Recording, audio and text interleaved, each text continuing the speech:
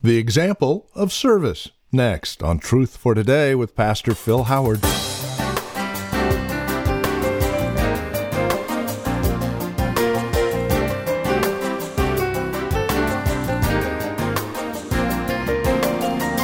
Ours is a service culture for the most part. Even sadder still, we all long to be served rather than picking up an apron to serve. Yet as we'll see today, our Lord and Savior, Jesus Christ, left us a marvelous example of what it means to truly love someone, to truly love Jesus, and to truly serve Him. And that is by serving others. Therein, we find true happiness. Won't you join us? This is Truth for Today with Pastor Phil Howard back in John chapter 13. Here's Pastor Phil now with today's broadcast. I think of what we often hear statistically, that 20% of the people give 80% of the money. And I hated that statistic, but I've seen it. They never learned to be systematic. Or they went to something they never knew. They don't know anything about giving. So they're not giving very much. And we find that's the same way with service in this church. It's about 20% that do 80% of the work. And sometimes they do 3 or 4 different tasks. And the others of you look so rested. And you just, you fill out evaluation form. Well, I didn't like that. They didn't do a good job there. Where were you on that team? Oh, I critique. I turn in reports. You know, I'm here to be served. You do know that, don't you? If I don't like your nursery, I'm finding another church. You do know that's modern church, don't you? Now, don't come just hear me preach. We've got the best diaper changers in the world in our nursery. I noticed they were a little slack on the powder today. My kid needs it. Well, your kid stinks so bad. This is called user-friendly talk. We're trying to figure out the parking lot. We can't grow it until we figure out our parking lot, because you see our building's not full, but our parking lot's full all the time. We got to figure out how to do that. The only way we'll be able to do it is some of us, including me, we can't bring 2 to 3 cars to a service. Carolyn drives one, I drive one, Erica drives one. Hey, we got a parking problem. Could all of you guys ride together? Well, that'd be sacrifice. I don't want to be put out. You know I am somebody. I didn't know it till you told me 100 times. Because you get this serve. And I think generationally, older people will always say, man, these kids just want to be carried. You know, I hated it when my dad was rained out. Worked ironwork, and if he got rained out, that's where I learned to fry an egg. Because, you know, he'd sit at a table, read his Bible, not move. Philip, fry me some eggs. I remember 6th Street. I don't know how. Well, I want to end that right now. But I don't want to know how. You're going to know how. Because then we'd be rained off for a week. David's gone. Bruce's gone to school. And little baby of the family, you're going to learn to fry eggs because I ain't moving. Go. They called it child abuse. Because, man, when he came home, get this, get that. I put in my work today. I'm not coming home for me to wait on a bunch of kids. This is Daddy's house. And Daddy's been working all day, climbing steel. Grab a clue. And then still we get a generation, honey, did you want me to do that? Well, are you in shape? I'll have to walk with you to it, huh? Well, because they haven't learned to serve, haven't learned to earn their way. Just live off your parents and tell them they didn't do a good job raising you. It's a culture. Culturally, people aren't taught to be servants. That's beneath them. They're taught you're worth a lot, you ought to be served, and it comes right over in church life. That the bigger you get, the more services we're expected to provide. We never answer this question, who does the work?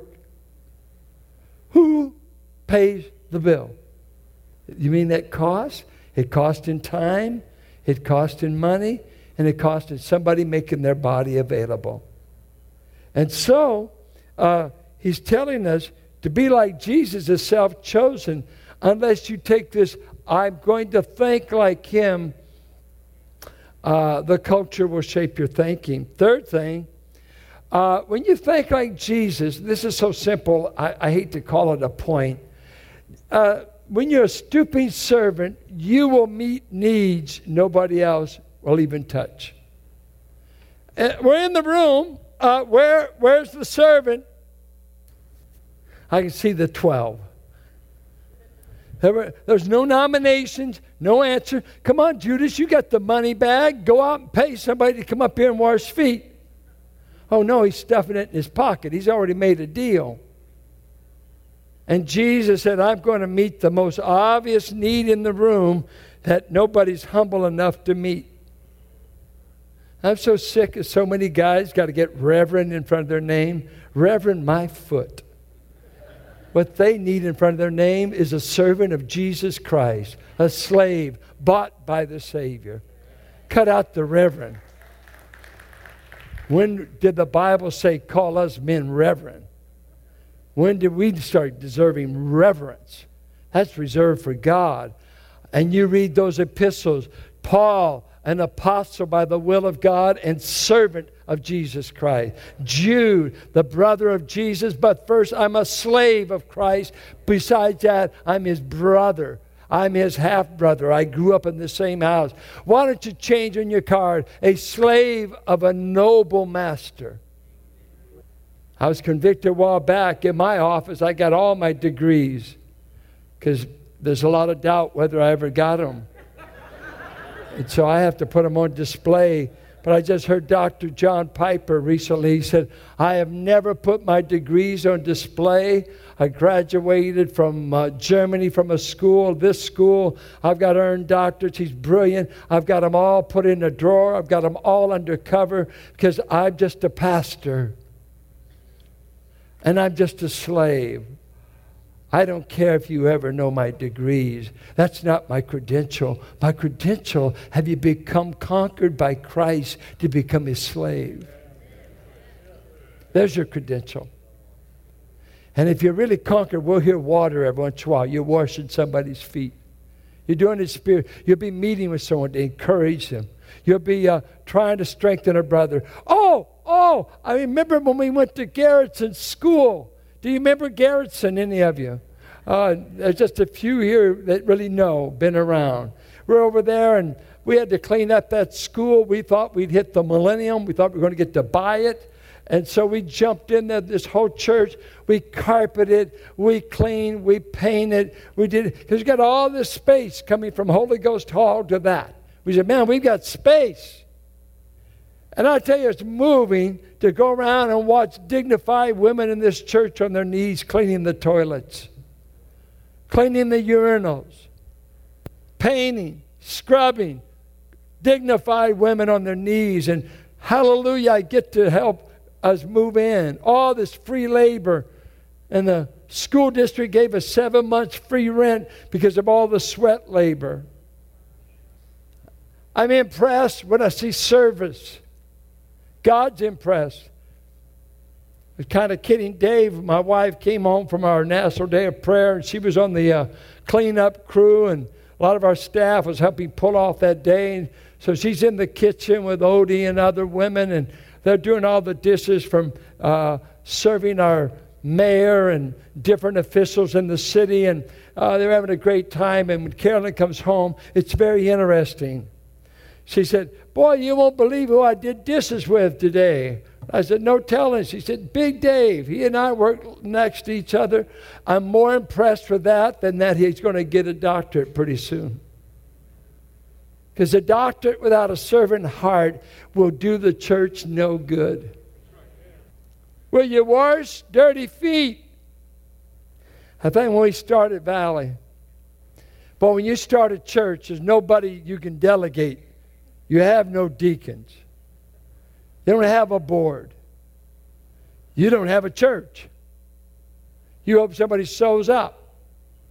In those early days, you had 48 chairs. Finally got up to 220, something like that. And that old dance hall, before we bought it, was used for dances and stuff. So Carolyn did the spraying. She had to set up for a Sunday school class in the foyer. My sister Hazel taught some other place. And then we sprayed. We set up the chairs. Sunday night, you preach. You've got to fold all the chairs back up. And you didn't just sit around and just say, man, I hope someone's got the gift. Somebody's got the gift. Gift my foot. We've got you, don't we? Well, the Lord hadn't called me to fold chairs. Well, I am. Do it. I was at youth camp one year, and the preacher was telling all of us kids to clean up the grounds. And he said, hey, Howard, get to going. I said, God's called me to preach. I was messing with him. He said, well, I'm calling you to rake leaves, and you better get with it. And he's big. He could handle me. You see, you'll do whatever it takes. Whatever it takes. And to be like Jesus, you might be meeting needs nobody else would even touch, like nursery, Sunday school, ushering. How about our security men? Are you aware of how many hours our men put on security Wednesday nights, Tuesday nights, Thursday night? Because we've got Awana, we've got junior high, we've got senior. We've got a security guy or two on duty every one of those nights to see our cars are not broken into and our kids are not hurt. Thank God for the security men. Not even packing a Bible. Ernie and Bob been doing ushering for so long. They're here, Johnny on the spot with the other people, Sunday school. We can't have what we have unless someone steps forward and takes the towel of a servant. And many of you have. Well, two more things. To be like Jesus is to minister to people who will most likely be dirty spiritually in them. And you know, there's nothing that stinks up a church any worse than dirty feet. People whose lives are dirty from this world that have never got the sin and the muck washed out. They've not been cleansed. It's what makes church life stink. A bunch of dirty saints who haven't come to Christ to confess sin and repent and have Him cleanse them. You know, if you don't bathe regularly, we're just talking with some men about being in the military, how bad it is for a soldier's feet to go. If his feet go, his career's over. And are you willing to help get saints clean? Now let me tell you, there's some of you willing, but you got a problem. All the water you pour is boiling hot. You got to get the right temperature. Some of you say you're restoring me. I say you're burning me. There is an art to washing feet. Some of you are like throwing ice water on my feet. You got to learn to get the temperature right if you're going to wash feet. You got to know how to. I know some people in the body, they could really bless you if they were not so obnoxious. I mean, they come on like gangbusters. They come, boom. I don't know, don't you all do this? When I get a new doctor, the first thing I judge, I want to see if he's treating me like a number, if he's going to be abrupt, treat me like a dummy. I'm ready to fire him before he's even said, ah. Because I want more than medicine. I want a bedside manner. And in this ministry to one another, yes, we all need cleansing. And I think this is the fifth thing, and this is hard. You may never get any gratitude from those you serve. Would you still do it? There's nobody in that upper room that was applauding Jesus. I mean, come on. They all bail out. They all leave Him. Would you be willing to invest your life in helping people if you knew they may leave you eventually? You see, there's no safe risk to loving people. There's no guarantee. There's no guarantee when you have children. Have you found that out? They may love you, they may not. They may write, they may not. They may call, they may not. Would you have still had them? And some of you would have to think on it long and hard. They better be glad they got here. It doesn't matter. Marriage, it's risky. Who wants to go and have your heart broken? Give your heart totally, and within 2 years file for divorce. That is not fun for anybody. It's pain. He said, but I really did love them. No doubt. But they didn't love you. Whatever. And here Christ is taking on the role of a servant, washing the feet of dirty men, and not one man in that room will be any strength. He can't even keep them away when he goes across the Kidron Valley and he goes into a place called Gethsemane. Not one man can stay awake with him during the hour of his trial. Are you sure you want to serve these kind of people? Jesus said, I'm not only going to serve them, I'm going to make them the foundation stones of a church I'm getting ready to build. And I would say, Lord, are you sure? He said, I'm sure.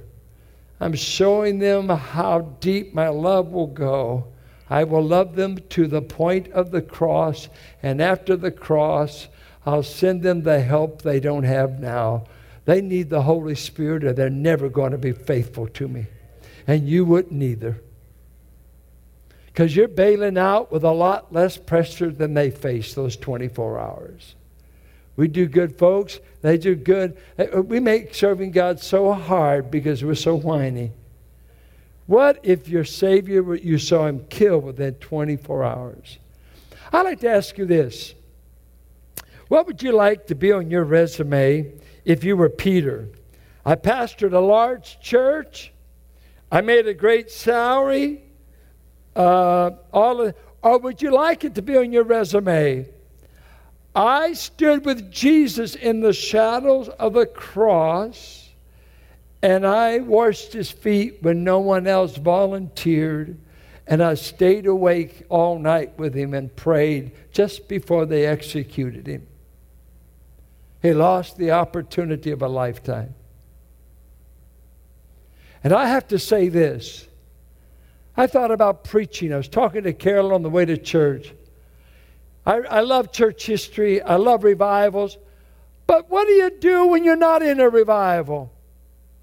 Spurgeon, when he went to London, the place exploded. He took a church of 100, and within the matter of 2 years, he's running 10,000 at 21 years of age. Well, we have never had that kind of explosion. What am I going to do, Jesus, if you don't send revival?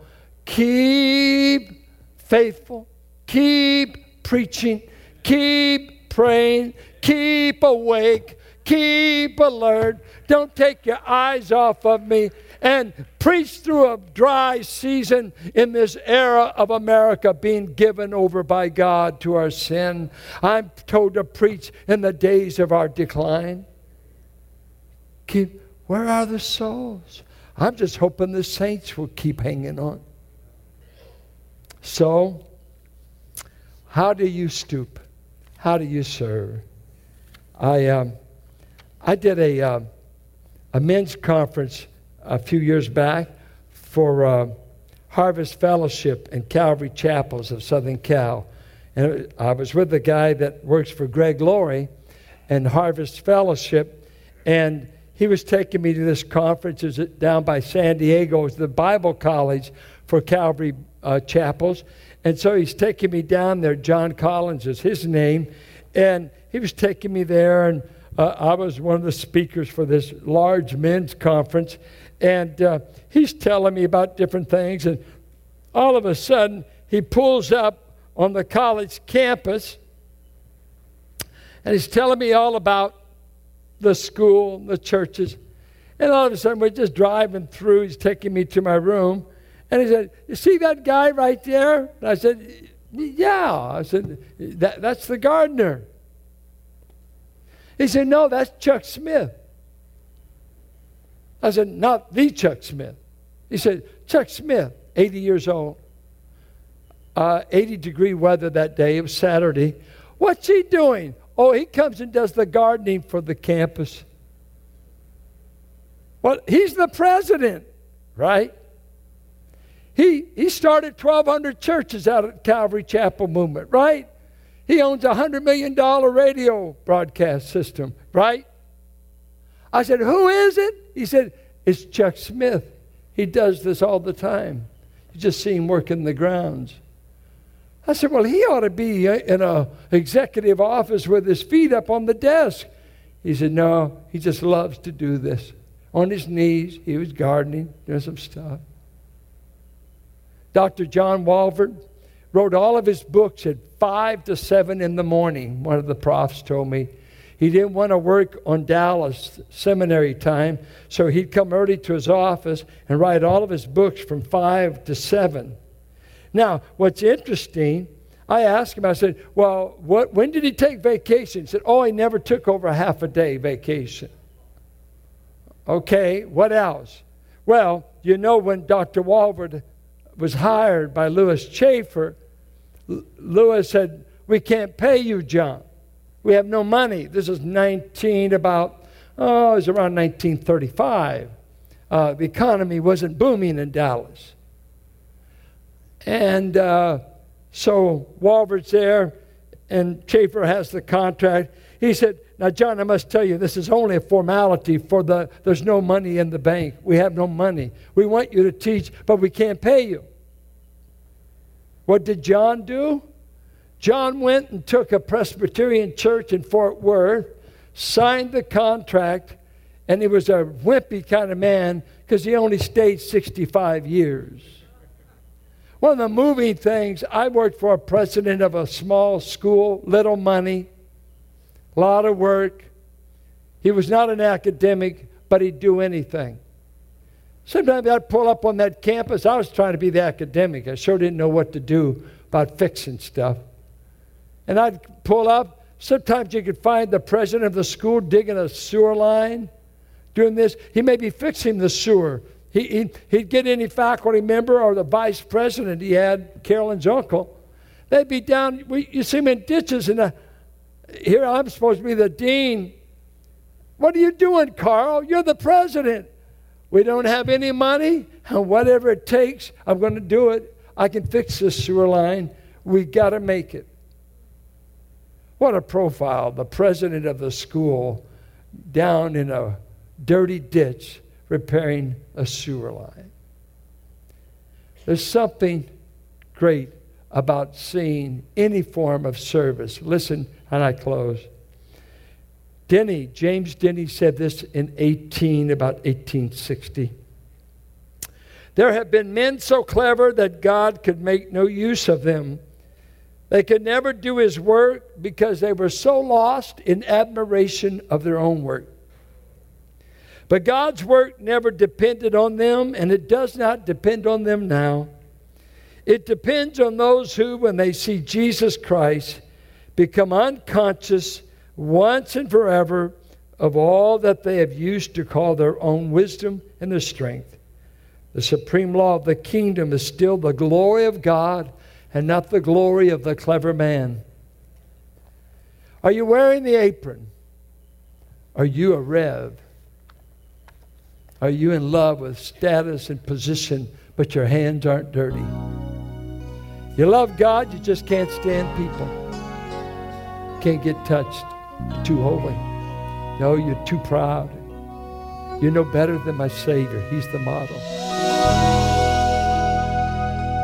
Life forever in Jesus Christ. That's the title of our series here in the book of John. We trust our time together today has encouraged you in Christ as we work our way through this wonderful gospel. It is our hope and prayer that chapter 20 and verse 31 will come to bear on your own heart and mind, that you understand why John wrote what he wrote, for the purpose of believing and having life eternal in Christ. To review a copy of today's program or to obtain the entire series, we would ask you to get in touch with us here at Truth for Today, and there are a couple of ways to do so. You can call us at 855-833-9864, or you can stop by our website, valleybible.org, and take advantage of the resource materials that we have posted there as well. You're also welcome to write to us at 1511 M. Sycamore Avenue, Suite 278, Hercules, California, the zip code 94547. And as always, your gifts make a great difference here at the ministry. No matter how large or how small, your financial contributions to this ministry allow us to continue presenting the gospel here on KFAX.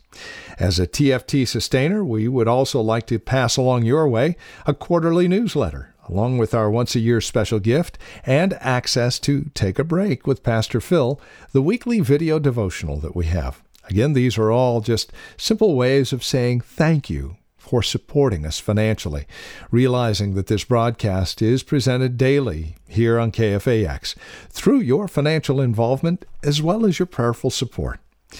One other note as we close out our time together today, we would like to invite you to join us for worship here at Valley Bible Church in Hercules. You can find out all of the details and directions at our website, valleybible.org. That's valleybible.org.